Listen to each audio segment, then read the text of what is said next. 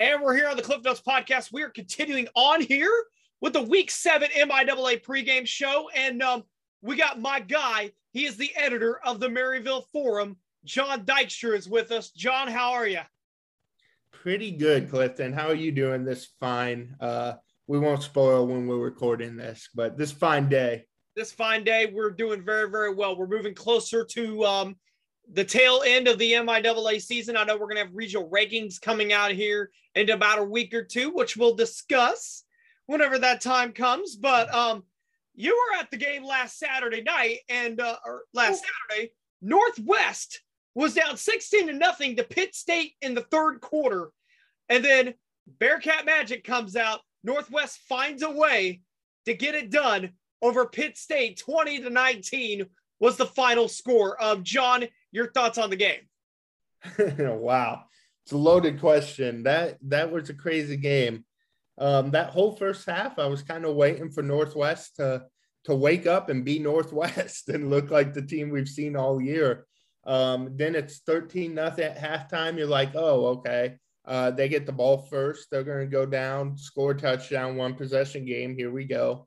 And the first play of the second half, I wasn't even back to the sideline yet. And a ricocheted ball is intercepted by Pitt State. And the defense held them to a field goal there. And that might have decided the game because it could have ended at that point. But like you said, 16-0. And all of a sudden the offense wakes up and Mike Hohensee throws 3 touchdowns, leading the nation in passing efficiency. And Caden Davis catches 2 of them. Jaden Brady, Savannah product, catches the other one.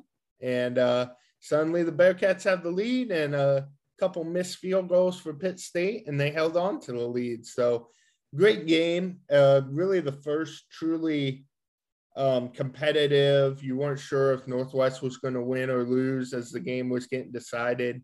Game of the year for them. Hayes was close, but being there, I kind of just always thought Northwest had that game won. They weren't going to lose it. But this one, I did not feel that way. It was nip and tuck the whole way, and it was just a really fun football game to watch. Pitt State's a really good team who I think is one of the top in the MIAA and a really good test. I think they kind of proved that. I called it in my column this week a signature loss, because you hear about signature wins all the time for teams, but a 1-point loss in Maryville is as good a loss as you can have in the MIAA. And Pitt proved a little something. Now they have to run the table probably to have a playoff chance, but if they play like they did in Maryville, they are capable of running the table.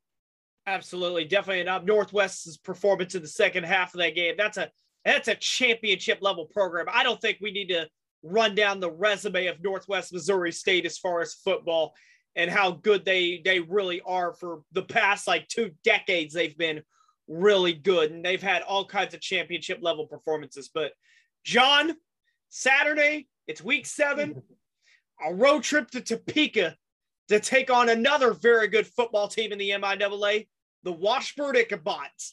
Now, this is going to be a lot. There's going to be a lot of passing on Saturday at 1:00. So, John, your thoughts on the Ichabods and how they match up with Northwest? Well, there's a legitimate chance this could be the toughest test of Northwest regular season if you look at it. They get UNK at home. They got Pitt at home. But Washburn is the one of those kind of upper tier teams that they have to go on the road to face. And that's a little different animal. Washburn, you might have already ran down the MIAA standings, but Northwest is undefeated. UNK has 1 loss, and then Washburn and Pitt with 2 losses. So they're the only teams really that I see still fighting for a playoff spot, because 3 losses is going to be really hard to get in, nearly impossible. We'll see when the rankings come out. So those teams are in desperation mode, especially Washburn and Pitt, to stay at 2 losses and stay in this conversation.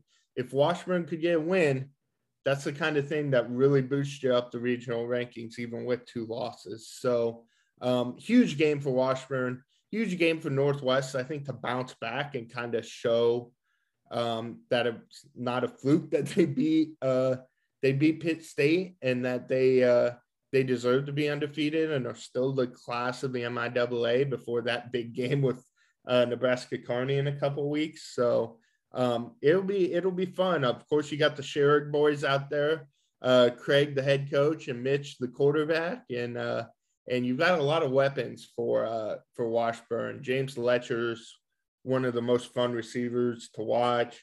Jace Williams, a dual sport kid with basketball too. It's a lot of fun out there. Washburn's just a fun team to watch play, and when they're clicking, they're really good.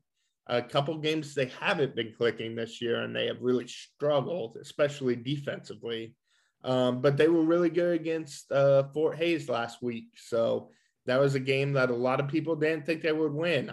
Me included. I'll eat some crow on that one. I think the picks column I do every week with Michaela Day and Matt Daniel and Devin Albertson, we all picked Hayes. So we were all doubting Washburn, and they came up to shut us up. So it'll be a good game in Topeka, and I'm excited to watch it.